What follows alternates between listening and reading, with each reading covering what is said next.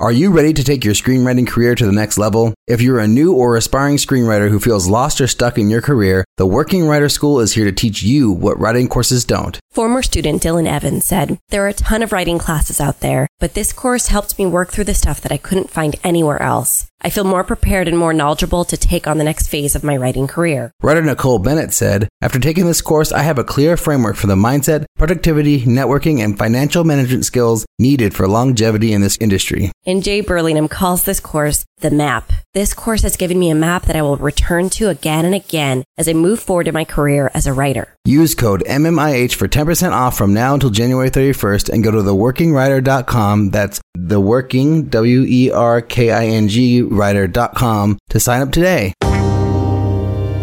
You know, making movies is hard. Making movies is hard. Welcome. This is the podcast about the struggle of being an independent filmmaker. I'm Mark Brissell, the founding host of the podcast, and I'm a sci-fi horror filmmaker, and my first feature film, The Alternate, is out now on Tubi. Watch it on Tubi, people. Yay! I'm Liz Banishaw. I'm a writer, director, producer who has made 2 features, Bread and Butter and Speed of Life, which is also on Tubi, but it's not a new thing, so I guess it's not as cool.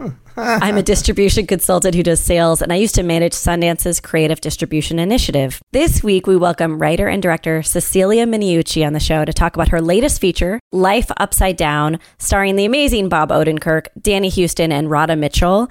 She talks about how she got her amazing cast, how they shot the movie during the pandemic, and her overall philosophy of filmmaking in general. After that, we play another round of The Game. But first, Ulrich, how are you? I'm doing well. I feel like I'm, just dealing with, like, I don't know the numbers for The Alternate yet, but, like, I have a sense it's not going to be good. Like, I just don't think it's going to be great. Well, because... Well, you haven't gotten one report yet? No reports at all? No reports yet. No reports. Wait, when did you release? September. Oh, yeah. You're okay. It's like the data is still being delivered. Yeah, that makes sense. He says like in 2 weeks or whatever. Yeah, I don't think it's gonna be good because I really don't know what the good gauge is, but just basing off of IMDb likes or reviews or whatever or ratings, we don't have that many, like 150 or something. So it's like, it's pretty good. It's good, but I don't know. I guess I'm not sure what the correlate, what I should look for a correlation to sales and, attention, how do you know, how many sales you're making? I mean, I've had plenty of people email me and text me and, whatever, tell me they've watched the movie and bought the movie and rented the movie or whatever. But it's I don't know. So I am very cautious going into these first numbers of what it'll be. But yeah, I think I'm just okay, well, the movie did what it did. It's cool. I mean, I could do more. I should be doing more promotion of it, but I'm only going to do as much as I can do, But I think I'm just coming to terms with yeah, that's what the movie was. That's great. People liked it. Got some good reviews. Okay, it's cool. It didn't blow the doors off my career in the way that I hoped it would. But, again. Well, you're attached to a feature project that you're not having to fundraise for. That's true. You've had other meetings. You're developing projects with other writers.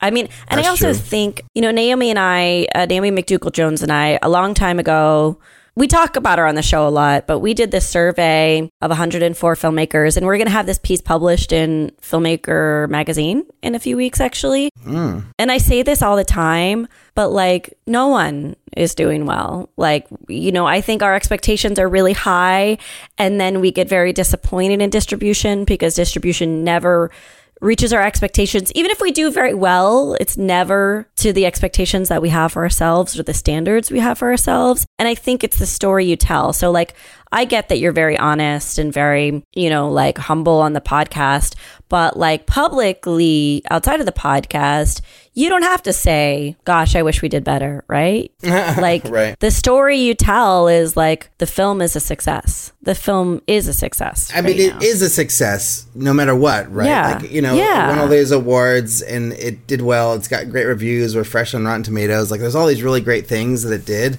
But it's when it just comes down to the money, right? It's that's what I'm sort of focusing in on, is like, will I be able to pay back like any amount to my investors, you know? And so that's the concern. But I guess I don't know, right? So I'm just kind of guessing, and I'm negatively projecting like what I think is going to happen. But like, I really don't have any idea. So we'll see. And maybe over 5-6 years, maybe I will be able to pay some back, you know? So I think there's that is hopeful too. It's just, you know, I think you always want it to be like this big thing where you get that deal, or you get this, you know, like you get on a streamer, you get on this, you get on that, you get a cable deal or whatever. And we didn't get any of those things. And, you know, I think like that's very normal because we didn't have stars or anything. So it's totally acceptable. But yeah, I feel like, you know, just sort of acknowledging like the movie's done what it's gonna do, you know, for the most part, and letting go a little bit, and just being proud of it, you know, I mean, like, you know, we once won all these awards. I had lots of great experiences with it. I've had like lots of people say lots of nice things. So I feel like in the end, it's like, yeah, it did good stuff. You know, I was compared to Oscar-nominated Everything Everywhere All at Once multiple times in reviews. So, like, I feel like that is pretty neat, just to, like, have people be, like, thinking of my movie in the same sphere as, like, a big, awesome movie like that, you know? So, yeah, no, I am overly positive about it. And, I mean, I get, like, the whole projecting and, like, you know, like, here's the story you tell and everything. But it's also just, like, you know, there's also a reality financially that I think, like, you know, being on the show, it's like, it's my duty to be open about, you know? Yeah. Oh, it sucks. It sucks for indie filmmakers. You're one of every single other indie filmmaker who is not a millionaire from their indie feature. Right.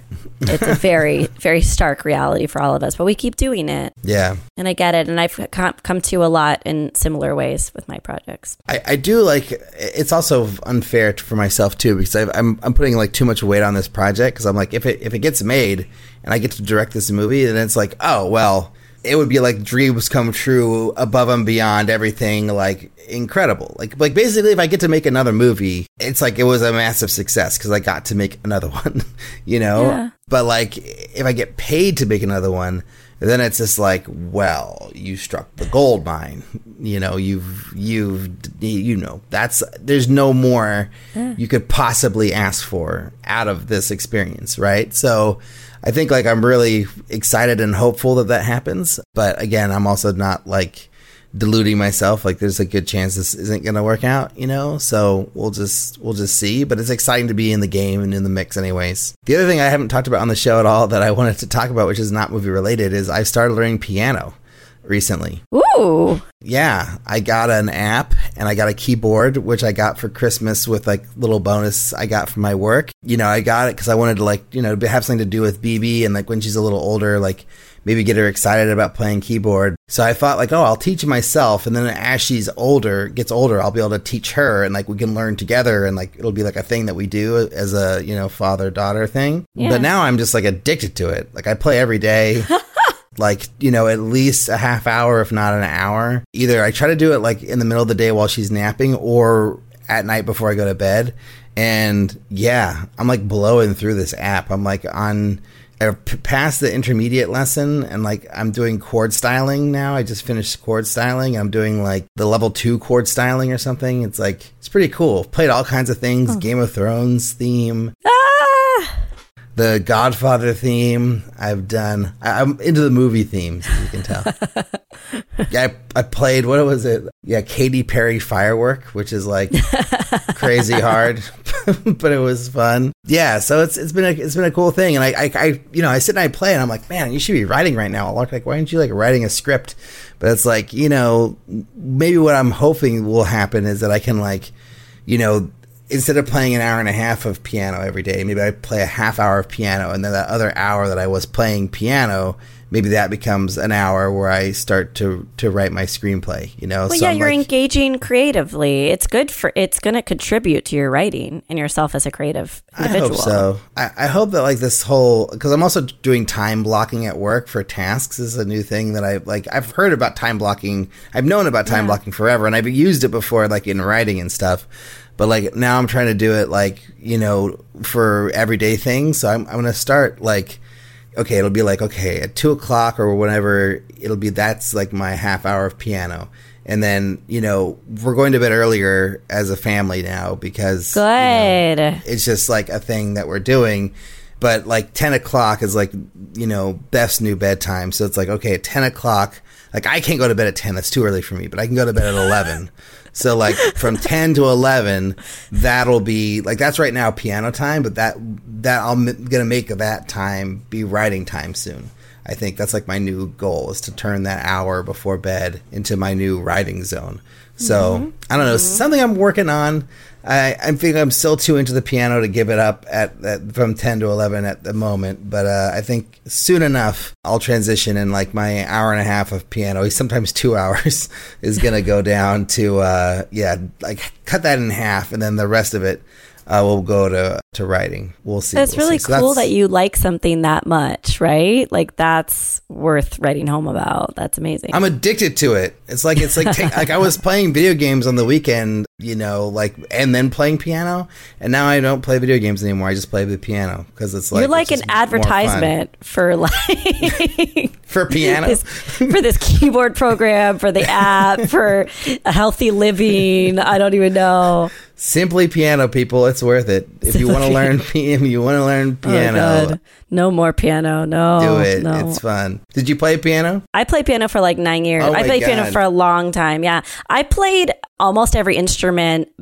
very poorly every single time. Wow. And I played steel string guitar, nylon string, like classical guitar. I played violin. I played piano. I did singing lessons. Wow. I did recorder. I did bells. I'm trying to think of what else I did. I did dance class, and always just mediocre. Always just like a mediocre. Never. And my hands are really small. So like that was a fun little thing to deal with.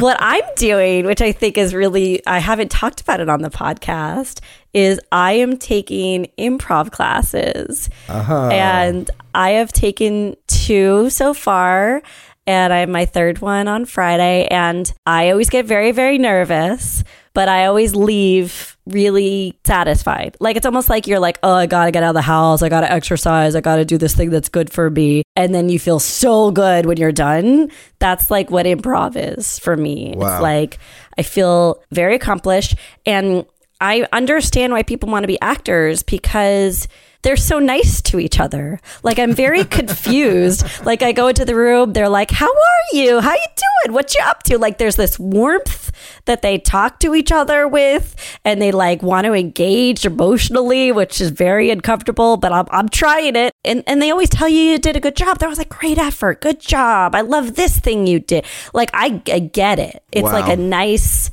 ego boost.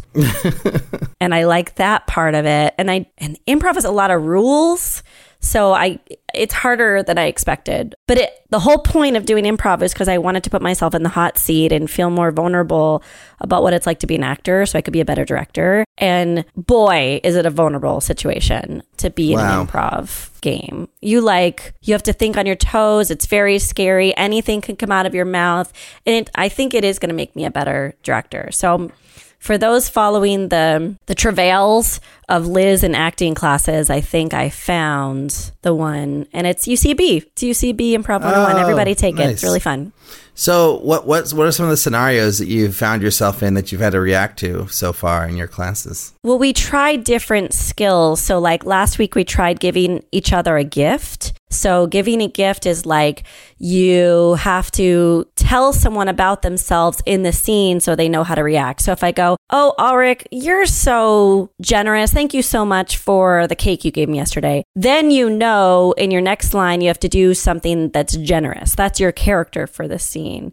So like that's the scenario is like trying to think of a gift and then having to enact that gift you are given. Other things are, I think what's really difficult for me is like improv is very expositional. There's no grace to it at all. It's like, gosh, I love being at this grocery store at 3 a.m. in the morning. Like that's the opening line of every scene is like you have to give the scenario, the who, what, where. And I find that really tacky because as a writer, you and I are like, how do you show, not tell? How do you set up like a mise en scène? And they're like, no, you just have to say it. And I think that's the hardest thing I'm grappling with. But I'm really glad I signed up for this. It's very scary, but I'm very glad. Yeah. Awesome. But don't forget, but don't forget to support us on Patreon. To all of you out there, patreon.com/MMIH podcast. We want to give a big happy birthday. Is this new? Is this Chris Scott new? No, I don't think so. We thanked Chris Scott last week. Thank you, Chris Scott, again. But I don't even know when that was from. From 5 years ago. Chris Scott, you get triple thanks. Patreon is how we keep the show alive. Also, don't forget to check out jambox.io, one of our wonderful sponsors. They are a royalty-free music and SFX company with an emphasis on high-quality cinematic cues. They offer customized plans to fit your needs. Check them out. But without any more delay, here's our chat with Cecelia Miniucci.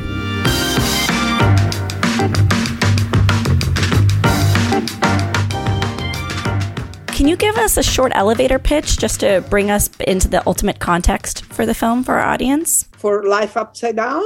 Yes. Absolutely. It came about at the very, very beginning of lockdown. Thought, how can we rescue ourselves from a terrible depression and lack of creativity, boredom, insanity, fear, doubt. And so I thought, let's make a movie. That's all I know how to do. And so I came up with this idea and I ran it by these wonderful actors, and they were so kind to take a leap of faith and join me in this crazy experiment. But here we are. We did it. So that's how it came about. So many questions. How many days did you shoot the movie? The actual shoot was about 4 weeks. What can you talk about with regard to the budget or the resources you had as a director? We had zero resources. It was basically, no resources. All we had was this device that one of my producers, Carl Berg, put together, physically built himself, where we had microphones, iPads and iPhones, and we would, physically take to these actors' homes to shoot, and I would be directing them through my computers back here home, this very place that you guys see. And then my other producer, Jeffrey Coulter, came up with the idea of shooting a how to make the movie kind of video that we would show the actors. And so, that's how the limits and the beauty of it at the same time. But you can't give us a number, like a rough range of what the budget was, besides no money? It was under 500,000. Oh, okay. Wow. Thank you for that specificity. We appreciate that. I think, but again, it's the wrong question to ask me, and I might have given you the wrong answer. So I'll take it. It's more the producers should. Can you talk a little bit about the origin of the idea for the film? Okay, so the idea was a little bit dictated by the circumstances. The film is about disruption and how it was because of the pandemic at the time, but it could have been anything else. It could have been a tornado, an earthquake, anything that comes about disrupts our lives. And so having that in mind and having also the isolation element in mind, I thought about talking about, people stuck in their place, whether they're alone and they would like to be with somebody else, or whether they're forced to be with somebody that they don't particularly enjoy being with anymore, or somebody they absolutely love to be all the time, and they don't even know who this person really is. So this is how the story started to come about. And it's basically about relationships and human condition and how we relate to one another, the ones that we want to be with, the ones that we don't want to be with, and ourselves, and what we discover. How long did you spend working on the film, from coming up with the idea, to it being released? Well, okay. So the idea came about middle of April, end of April. I wrote the script in a couple of weeks in May. We started rehearsing and talking with the actors toward the end of May, the last week of May. And then we start shooting the beginning of June through the beginning of July. Then there was a moment where I called the editor, my main editor, Anne Gourceau, and who also other work I've done before, brilliant Anne. And Anne said, well, give me some time to also, import all this material and organize it and blah, blah, blah, and do an assembly for you. So it was only in September that I then started, editing the film, unfortunately followed by the unexpected death of my mother.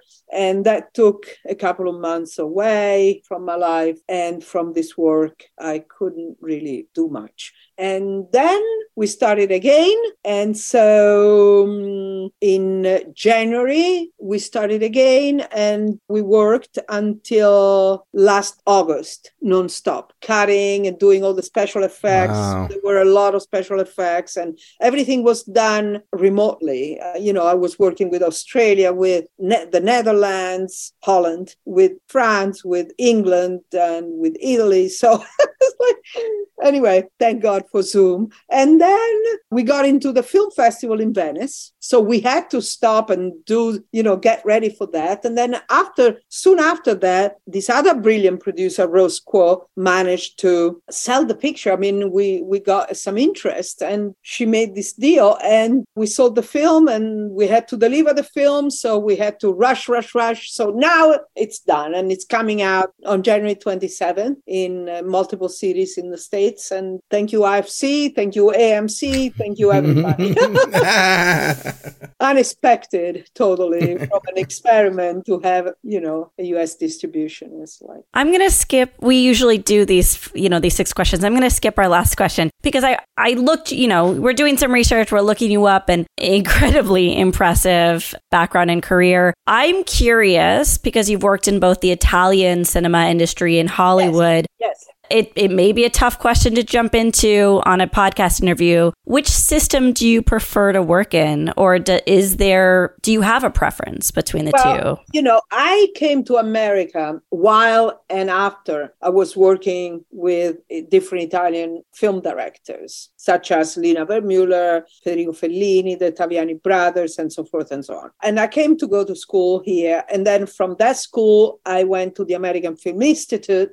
And through that, I ended up at the Zoetrope Studios working closely with Fred Roos, great legendary producer, though that happens to be also, a producer in my films. And I stayed here. So that says it all, I guess. But it's also how life came about. One thing led to another. And Italy, I never made a film in Italy, ever. And actually, just before COVID, I was about to make my first film in Italy. I tried to make a film a few years ago in Italy, and I got it almost to shooting when the producers found out that they didn't clear the rights of the story. So we had to leave. But I never really worked myself directing a picture in Italy. I would like to do it, or in Europe, in any place in Europe. I would like to do it, and I look forward to doing it. I only know the system in Europe working as not a director, but as a assistant to a director or an assistant director. So here instead, is where I directed everything here. So I know the system from a very, direct way. And it's the best place in the world to work in, I find, and I love it. And I'm also American, so I feel this is my other home, and I defend it with all my might. And I love the way things work. And even if it's hard, it's extremely hard to make a movie here, even harder in a way, because they have more government participation and more, but you need to be part of the club. It's more corrupt. You need to know people. Here, there is more meritocracy, and so you have in my case, different obstacles because I'm not American and I'm a woman. I had to fight more because of that. But the system itself, the way you work, is wonderful. And of course, there are honest people everywhere and dishonest people everywhere. And the craftsmanship in Italy, in France, it's amazing. The costumes, the special effects, the hair, makeup. I mean, it's so the set designing is really, the craftsmen there and the artists are really something. The directors of photography, American directors work with them all the time. So I wanted to hear about this thing that you mentioned in the very beginning of our conversation. You said that you're really grateful to the wonderful actors for coming with you on this journey and agreeing to be a part of the project. But how did you get this cast? This cast is incredible. Did you have personal connections? Did you reach out to their agents? Like, how did you make it happen? No agents. And they probably hate me for it. But no, this was talent to talent, creative people to creative people, nobody in between us. And it was the most refreshing and beautiful experience in filmmaking ever in that respect. Because in a way, that's how it should be, minds, creative minds that think alike. And so I knew Bob somewhat, a little bit, because I had chosen him to be the lead of a movie I was making some years ago. And this was pre-fame and, and awards and all that. And I really believed in him, and I loved the way he was as a person, as a talent, as an artist. And I always thought, I want to work with this guy. Then, of course, life took different turns for all of us. And when I had this opportunity, I just called him out of the blue. I said, Bob, would you be interested? And he said, cool, I'm game. He said, cool, I'm in. I thought, oh my God, this is fantastic. This is so great. I never for once ever thought, I got Bob is famous now. Never. Bob was just this great talent the way I knew him years ago. And here we were trying to do something together. And then Radha Mitchell, she's wonderful too. And she and I, and also Danny Houston, were talking about doing something that would take place actually in Italy, in Rome, a film called Rome by Night, that we almost made before COVID, and I hope I get to make still. And so I called them up and I said, hey, would you be willing to? And Danny had his wife, who's English, was also here, locked in with him, and Rosie Fellner, the lovely Rosie, talented Rosie Fellner. And so all of us embarked in this adventure together, taking a risk, experimenting, and hoping that it would turn out to be something not to be ashamed of, at least. That's what you have to go for first. Well, you do so much. Like, I was on your website. You write. You also publish other people's writings. You develop TV projects. You have these features, and I know, and obviously the very prolific career in music videos. I can't believe you did the Bitty Bitty Bum Bum music video. That is so cool. I did that right there, over there, on the pier, right there. I can see the pier. So cool. This is like the best ever. I guess I'm curious if you have a priority for your career as an artist. Like, what is feature projects the priority? Are they the priority? Is it just about what inspires you? Like, are you strategic about you picking different projects, or is it about what fulfills you creatively? I never been strategic to my own malaise, to my own, ruin. To my own ruin. I always gone when my heart has told me to go. And I never been calculative, but maybe I should become so. Maybe now at this tender age, maybe I should. But I think film. I don't know why. Maybe that's because it's mostly my background. But when a story comes to mind or a character knocks on the door, I always immediately think film in terms of a format. But trying to be more clever and probably more with the times, I do think television as well, scripted television. However, I also been involved in a non-scripted television. I already shot 4 episodes of that with great actors, Jack Black, John Lithgow, Catherine Hahn, Josh Holloway. So that's in the making. For sure, I would like to try, television, like maybe a so-called mini series kind of thing, and with great characters, However, I'm working on a script for a film. I want to hear a little bit about your approach to working with actors, because you've obviously worked with some of the best talent out there. You just dropping some of the names that you might be working with. So how do you approach that whole process? in an honest way. That's it, in an honest way. I mean, I just believe in their talent. I present what I think, their character could be. And then I give them quite a bit of freedom to be themselves, or to be themselves within the container that I give them. And I am pretty firm at times, but I also like to give them some space to improvise. And in terms of actually technically shooting, normally, I mean, not always in this particular film because of the conditions we were in, but normally I like to, shoot with a Steadicam to respect also their capacity of moving about and expressing themselves also through their bodies and the way they go about the scene. So on one hand, I like to keep, close to the script and have them just elevate basically what I give them, to take it to the next level. And to do that, you have to be honest about what you give them, and you have to be respectful of their talent and give them some freedom. Otherwise, you might as well do it yourself. It's no point. That's the point, is to bring in some creative minds and talent to elevate you. Elevate you, meaning you, the screenplay at first and the film later, Other than financing, is there a part of directing or the filmmaking process that you see as more challenging than other parts? I mean, like, for example, I find all of filmmaking incredibly intimidating, but I'm just curious, is it all easy for you now? Or is a part of it that you don't look forward to, or does it intimidate to any degree?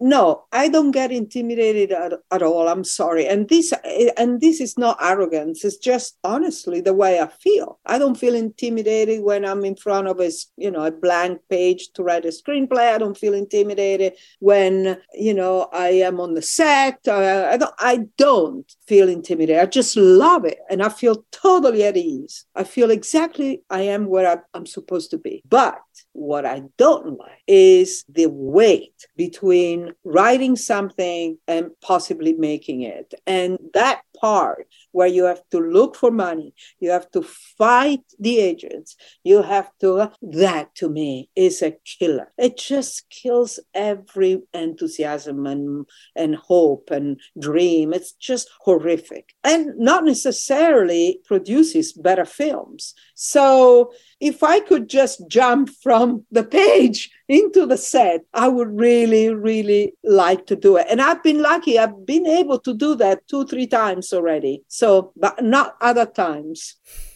Really quick, like you talked about like staring at the blank page and not feeling intimidated. That's probably the time I feel almost the most intimidated is when I can't get an idea out, or like look at the page and I don't know what to write. So like, what do you do in those situations? Like, how do you get through that process, that part? Yeah. Well, that in my case, I don't know. I never sit in front of a blank page, without knowing what I'm going to do. For some reason, I think it over and it takes some shape within my head. When I'm sitting down, often enough, I don't even write notes or a synopsis or a log line or log, what is it called? Outline. An outline. Yeah. Thank you. That was the word I was looking for. I don't even write those. I just sit down and I start writing because I already kind of worked it out in my head where it is. So the first draft is not something you want to show anybody, in my case. And sometimes in the process, I do get stuck, oops, what am I going to go, where am I going to go with this? But, I learned one thing, and I'm sure this is not a very original thought. I'm sure everybody thinks of this, but you let the screenplay tell you what to do. You let the characters tell you what to write, because you given life.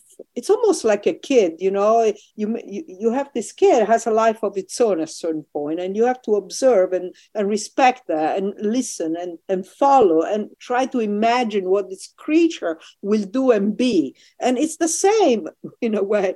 In a screenplay, you have these characters and you form them and you shape them, and they're not there yet. And they tell you what to say, what to do. And if you put in their mouth something else that you want them to say, say, but it's not appropriate to who they are or what you created, you will find out that it's not right. And so I let that thing guide me. Okay, now I've done, I've thrown out the clay, let's see how to model it, form it, give it shape. You just dispensed a lot of really good advice right there. Do you have any other great advice that you've benefited from or have received or dispensed? Be honest. Just be honest and be yourself. That's my greatest, best advice I can give to any creative person, because there is only one of you. And if you are honest and you are who you are and you write about who you believe, what you believe in, and about who you know best, and you're truthful to yourself, it's going to be unique, because there's only original automatically, because there's only one of you on this planet, and never again and never before. And so stay true to yourself and believe in yourself somewhat if you can. Artists are by definition insecure people. I remember Francis Ford Coppola hugged me one time and said, "You can't be an artist and feel safe, darling," something like that. And I learned it later through hard times. But that's really, believe in what you do. And it may not always be a masterpiece. And in fact, hardly ever is a masterpiece, but it's still something that you are called to do and you live for doing and you are meant to be doing, and do it the best you can and in the most honest way, because people will respond to that. I think the honesty, the truth. Wow. Amazing. Well, we have a few of these quick rapid fire questions we do at the end of the interview. We don't have time for all of them, I don't think, but I want to just see how many we can get out before we're cut off. So here's the first one. What's the best filmmaking advice that you've ever received? We kind of just covered that one. I think we should do worst advice. Fine. Next. Okay, worst. What's the worst filmmaking advice you've ever received? Copy other filmmakers. Even if you admire them, be yourself. Do you have a goal as a filmmaker, like a certain landmark you want to achieve or anything? An Oscar. No, just reach as many people as possible, trying to contribute to a better world by not using violence, by not exploiting female beauty. Yeah. And last question, is making movies hard? It is. Overall, it is. It's a challenge, no doubt. It's a tough job, but it's a beautiful job. In fact, Michelangelo Antonioni used to say, if you hate somebody, don't wish them to make bad movies. Don't wish them to die. Don't wish them to get sick. Just wish them not to be able to work as a filmmaker. And that's really true, because as hard as it is, it's fantastic to make movies. And I don't know what, it's a disease you have. Like, I think it was Frank Capra used to say, it's a disease, that you can only cure by making more movies. That's amazing.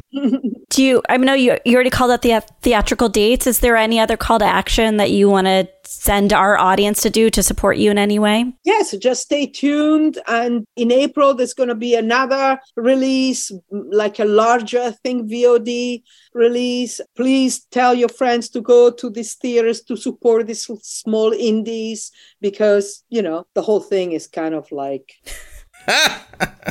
So we need to really, I still believe in making movies, and I still believe in the theatrical experience, and let's support it as much as we can, especially also because we need to support the people that give us the opportunity. Like IFC should be supported, one of the few organizations that still embraces independent filmmakers and still believes in putting out films in theaters. God bless you, IFC.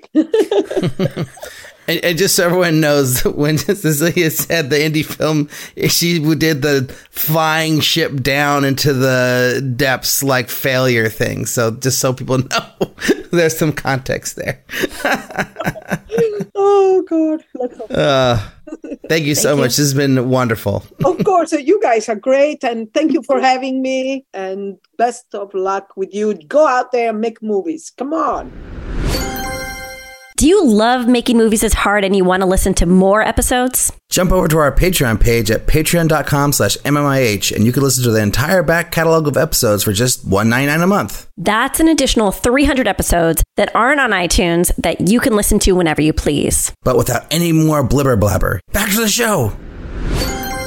Ulrich, what do you remember about our chat with Cecelia? Oh my God, that I had so many questions for her and we only had a short amount of time. And I really wanted to like make sure that every question I asked was like a great question that she could really give a good answer to. And I feel like most of the time, like she just came up with the best things to say to anything that we asked. It was great. And to the point where I think your last question was like, you just gave gave like the best advice in your last answer. Like, do you have any other great advice? And then she just gave the best advice ever. It was incredible. I was like, wow, you are just a fountain of like filmmaking knowledge and encouragement.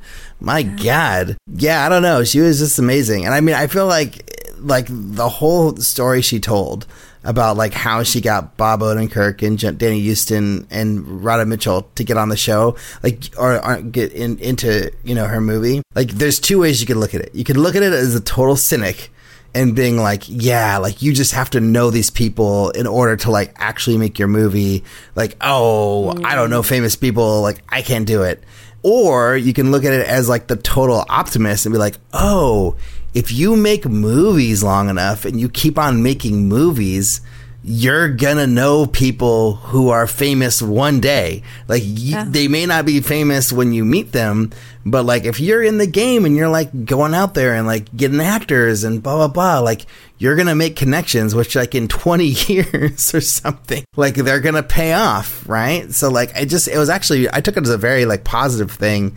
Like, yeah, you just need to keep doing your craft and do it well, and you know you'll have opportunities are going to come one day. They're going to come. Things are going to line up eventually, you know. But what about you? What did you remember from the conversation? No, I was just thinking back, and it's like I know I talk about this a lot, but like her unabashed confidence is so beautiful. Like her just saying, like, I remember just asking, like, because I get intimidated by every aspect of filmmaking, and I was like trying to see if there was, what is it called, like a clink in her armor. Like I was like, is there something that kind of like overwhelms her at all? And she was just like, no, I love it all. I'm good at it all. And it wasn't. Sometimes that could be really abrasive to me, right? If someone's really confident and snuffy about it. I don't know what the word is, but just kind of like stuck up or whatever. But it was like, yeah, she is wonderful and she deserves every accolade and she's proven herself with her career. And I just found that very magnetic, like her whole personality and her confidence. And it kind of reminded me of like, I'm trying to think, it's like Amber Seeley, Talia Lugosi, like other filmmakers we've had on the show who are like, I'm really good at this, you know, like I'm really good at this. I like hearing artists who have faith in themselves. That's what I got out of Cecelia. Nice. Yeah, it does feel like there is confidence. It's like confidence is a through line through all, like a lot of the directors that we talk to. And it's like not necessarily, it doesn't always come out in the same way. Like sometimes it's confidence in like, I am great or I'm really good at this. So I knew it was going to work. Or sometimes it comes out in ways where they just go for things and they just make these decisions and just take these leaps, you know, and they don't worry about it. So it's funny like how confidence is a key that presents itself in different ways, you know, in different people. So very interesting. What is also extremely interesting and very, very exciting, as always, is this week's round of The Game. So for those of you who don't know, The Game is something that Eric Toms, our producer, came up with, which is really, really beautiful. It's basically like a challenge, like a indie filmmaking challenge, where every week we have a question that is asked either by me to Liz or by Liz to me of like this challenge, this quandary, this situation that you're in while you're making a movie. And like, you know, we're tasked to figure out a way to solve it, basically. And so I've got this question for this week for Liz to solve. I have not read this. Liz has not heard this yet. So this is going to be fresh off the press. So here we go. Your first indie film was released and was a critical and financial success. Wow. All right. Already in fantasy dreamland. This is great. It's so successful that an up-and-coming star wants to work on your second film. However, the film falls apart and you have to take on other jobs to continue working. Okay. A few years later, you're attached to another feature and the main actor would be perfect for the same up-and-coming star. The main character would be perfect for the same up-and-coming star. Although you two haven't spoken for a long time, you've left on good terms.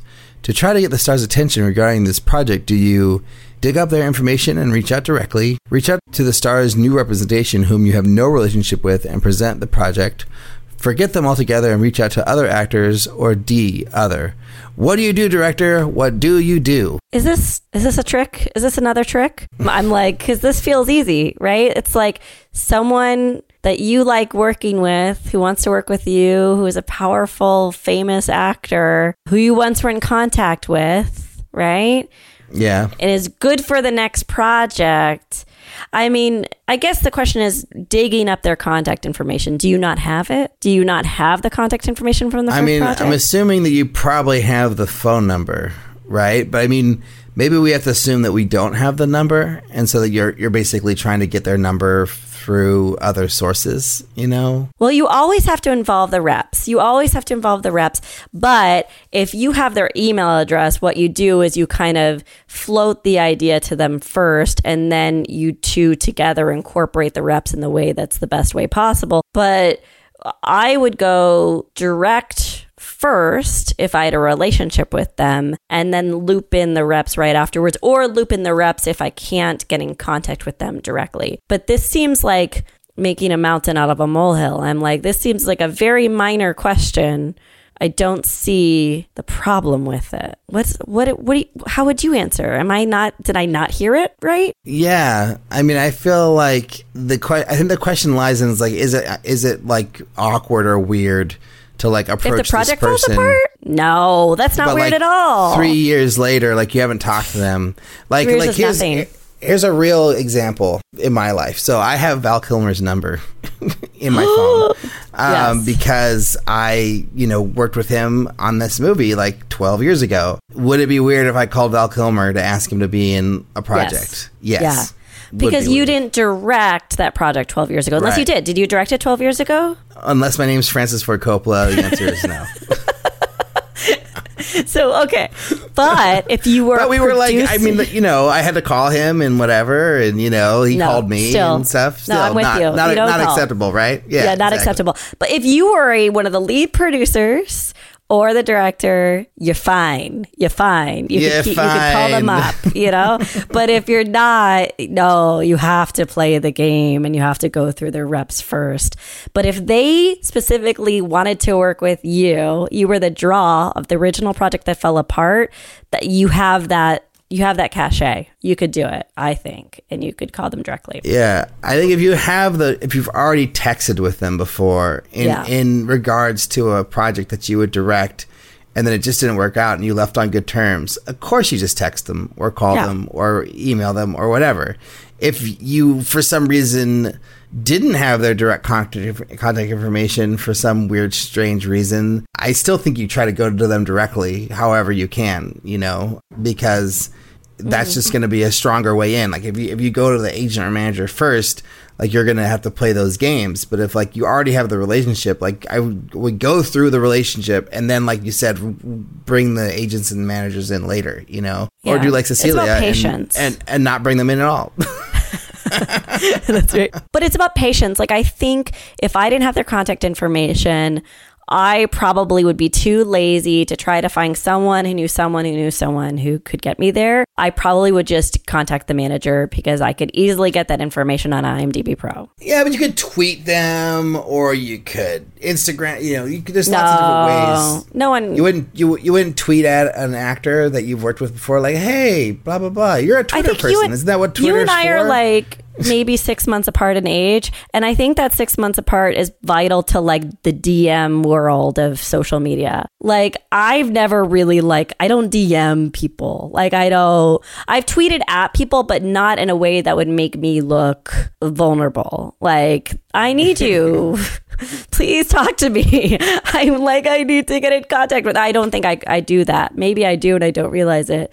But I don't think it has anything to do with age. I think that has something to do with personality. no, the DM thing I think is age, because this, like, maybe you don't, but I feel like there's a bunch of people who are like, yeah, just DM me. And I'm like, no, email me. Like, no, I don't want to DM you. What's that? Well, I think that's more like a Twitter thing where you just like, it's, I don't know, Twitter people DM people. I don't know. I'm not like a Twitter person. Oh, I'm thinking of Instagram. I'm thinking of like Instagram culture where they're like, just hit up my DMs. Yeah. Is that age difference between us? That's not okay. So that's you don't do DMs either. I don't know. I mean, I guess I don't even know. Can you DM people in Instagram? I guess you can. If they have their DMs open. If they have the DMs open, you can. And then with Twitter, a lot less people have their like inboxes open or whatever. Because I do try to get in contact, because I do the distributor report cards with the Film Collaborative. So I'm constantly looking for ways to get in touch with filmmakers. And like a lot of them don't have their messages available on Twitter, but I wouldn't tweet at them publicly and be like, hey, hit me up.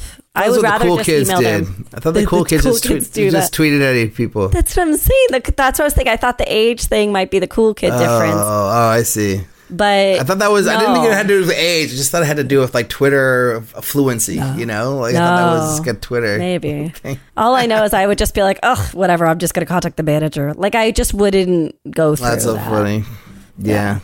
I don't know. So, we're in agreement, pretty much. We're pretty much agreement. Yeah. I mean, I don't know. I think I would do whatever I could to go, because I feel like it's like the personal relationship is like it's like that's what drives this industry is like personal relationships. It seems like the more that you know people, like the better you're gonna have a chance of getting anything done. So I would just lean into that, And if you didn't have a relationship with the manager or the agent, it's like, I don't know. But I guess on the other hand, if you're like this kind of director who's got these stars approaching you, then you probably shouldn't have a problem going to the agent, because they'll be like, oh yeah, Liz Manischel, of course, sure, we'll make the offer, no problem. You contact the manager. You go like, I won Sundance 5 years ago. Hey, can I get in touch with you? I'm going to give a little grief to Eric right now. I never do this, but like, I feel like making the person in this question have this kind of success, I think makes the question too easy to answer.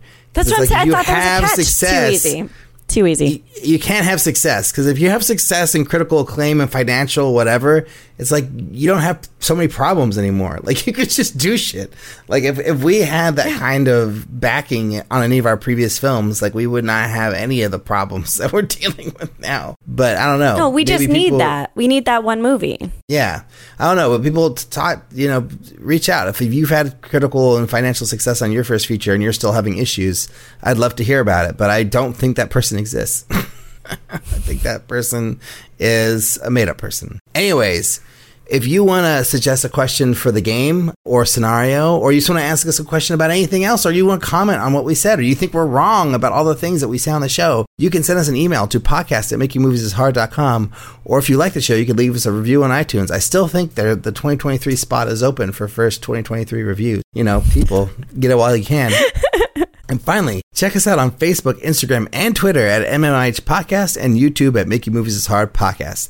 You make sure to check out the International Screenwriters Association, the ISA. They're an organization designed to connect writers with filmmakers through a number of programs they offer, including publishing your logline to a network of industry professionals, consultation courses, and contests. So be sure to head over to www.networkisa.org to sign up for free today. Thanks to Cecelia Miniucchi for coming on the show. Thanks to Caitlin Flanagan from Falco Inc. for setting this all up. Thanks to our editor, Jeff Reimuth, for doing the editing. And thanks to our producer, Eric Doms, for just being awesome. Thank you all for listening, and we'll talk to you next week.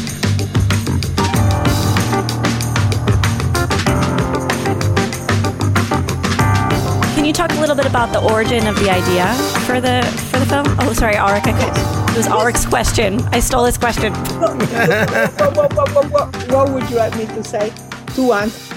Yeah, my question. Women first, right? Ladies first. Our house is a mess. Come on in. I'm Amber Wallen, internet comedian, plant queen, and host of your new favorite podcast, Fly on the Wallen. Okay, that's pretty presumptuous to assume that this is going to be their favorite podcast, by the way. Like, come on, Amber. Anyway, that wasp that you just heard interrupt me is my husband. And co-host, Benjamin Wallen, also a comedian, and I host people at our home. I have a great wine collection in my cellar. Well, you mean the mini fridge? It's a mini fridge. It's a mini fridge. New episodes of Fly on the Wallen drop every Wednesday. Listen in as we discuss relationships, books, and keeping our sweet baby kid alive while we make laughs on the internet. Subscribe to Fly on the Wallen wherever you get your podcasts.